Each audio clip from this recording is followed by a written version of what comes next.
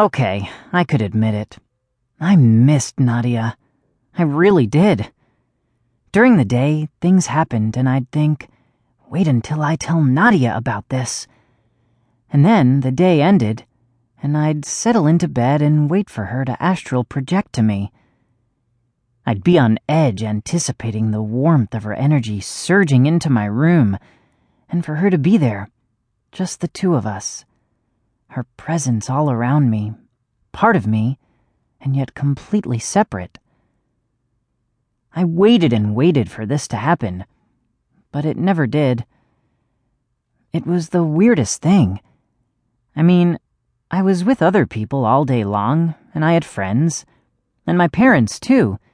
Not that they're in the same category. I had no shortage of people to share with, and yet it wasn't the same. None of them understood me like Nadia. She said she didn't astral project to me anymore because of her mom, but I thought there was more to it than that. Something was off between us. Maybe it was my fault because I talked about the trip too much, making her feel bad about not going. I couldn't help it, though. I mean, it's Peru, South America, a third world country, which was pretty exciting considering I'd never been out of the Midwest. Not only that, but we might find out what happened to my sister Carly's high school boyfriend, David Hofstetter. He supposedly died in a car accident when he was 16. But now Mr. Spector and I thought he might still be out there somewhere, based on what David's grandfather, Gordy Hofstetter, told me before he died. He said his grandson was locked up, a prisoner, and then he handed me a wad of paper wrapped around a medallion. The paper had a map of Peru, and coordinates indicating 3 different locations using latitude and longitude. The medallion was silver, as large as a belt buckle, and octagonal in shape. In the center was a clear gemstone. Around the stone, etched into the metal, was a spiral pattern.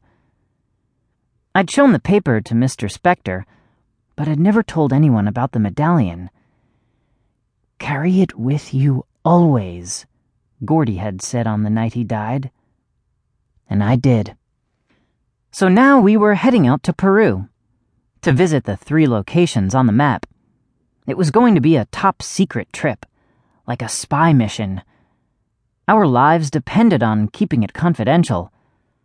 We were getting fake passports and who knows what other kinds of spy gadgets. Mr. Spector said he'd fill us in on the plane trip over, and I guess we'd find out the details then. I did know we'd be flying by private jet, although we had to leave on a commercial flight initially, so our parents don't get suspicious. It was all very James Bond, without the martinis and hot women. I couldn't wait to go.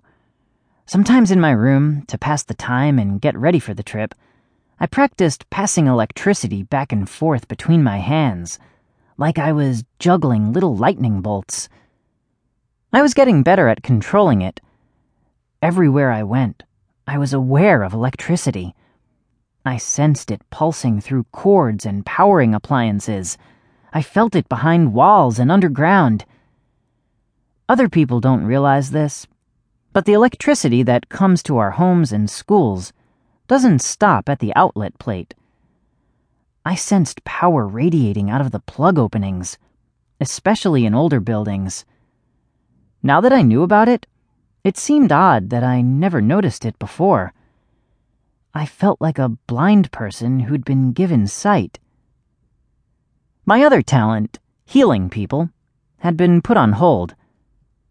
Sometimes I heard about someone who had a terrible injury or disease, and I wondered if I could cure them. I'd done it before, but it took some major concentration, and I had to really want to help the person. I wasn't entirely sure I could do it again, though. To me, it felt like doing a winning shot from the free throw line at a basketball game. It's possible, but could I keep doing it over and over again? Maybe on this trip, I would find out.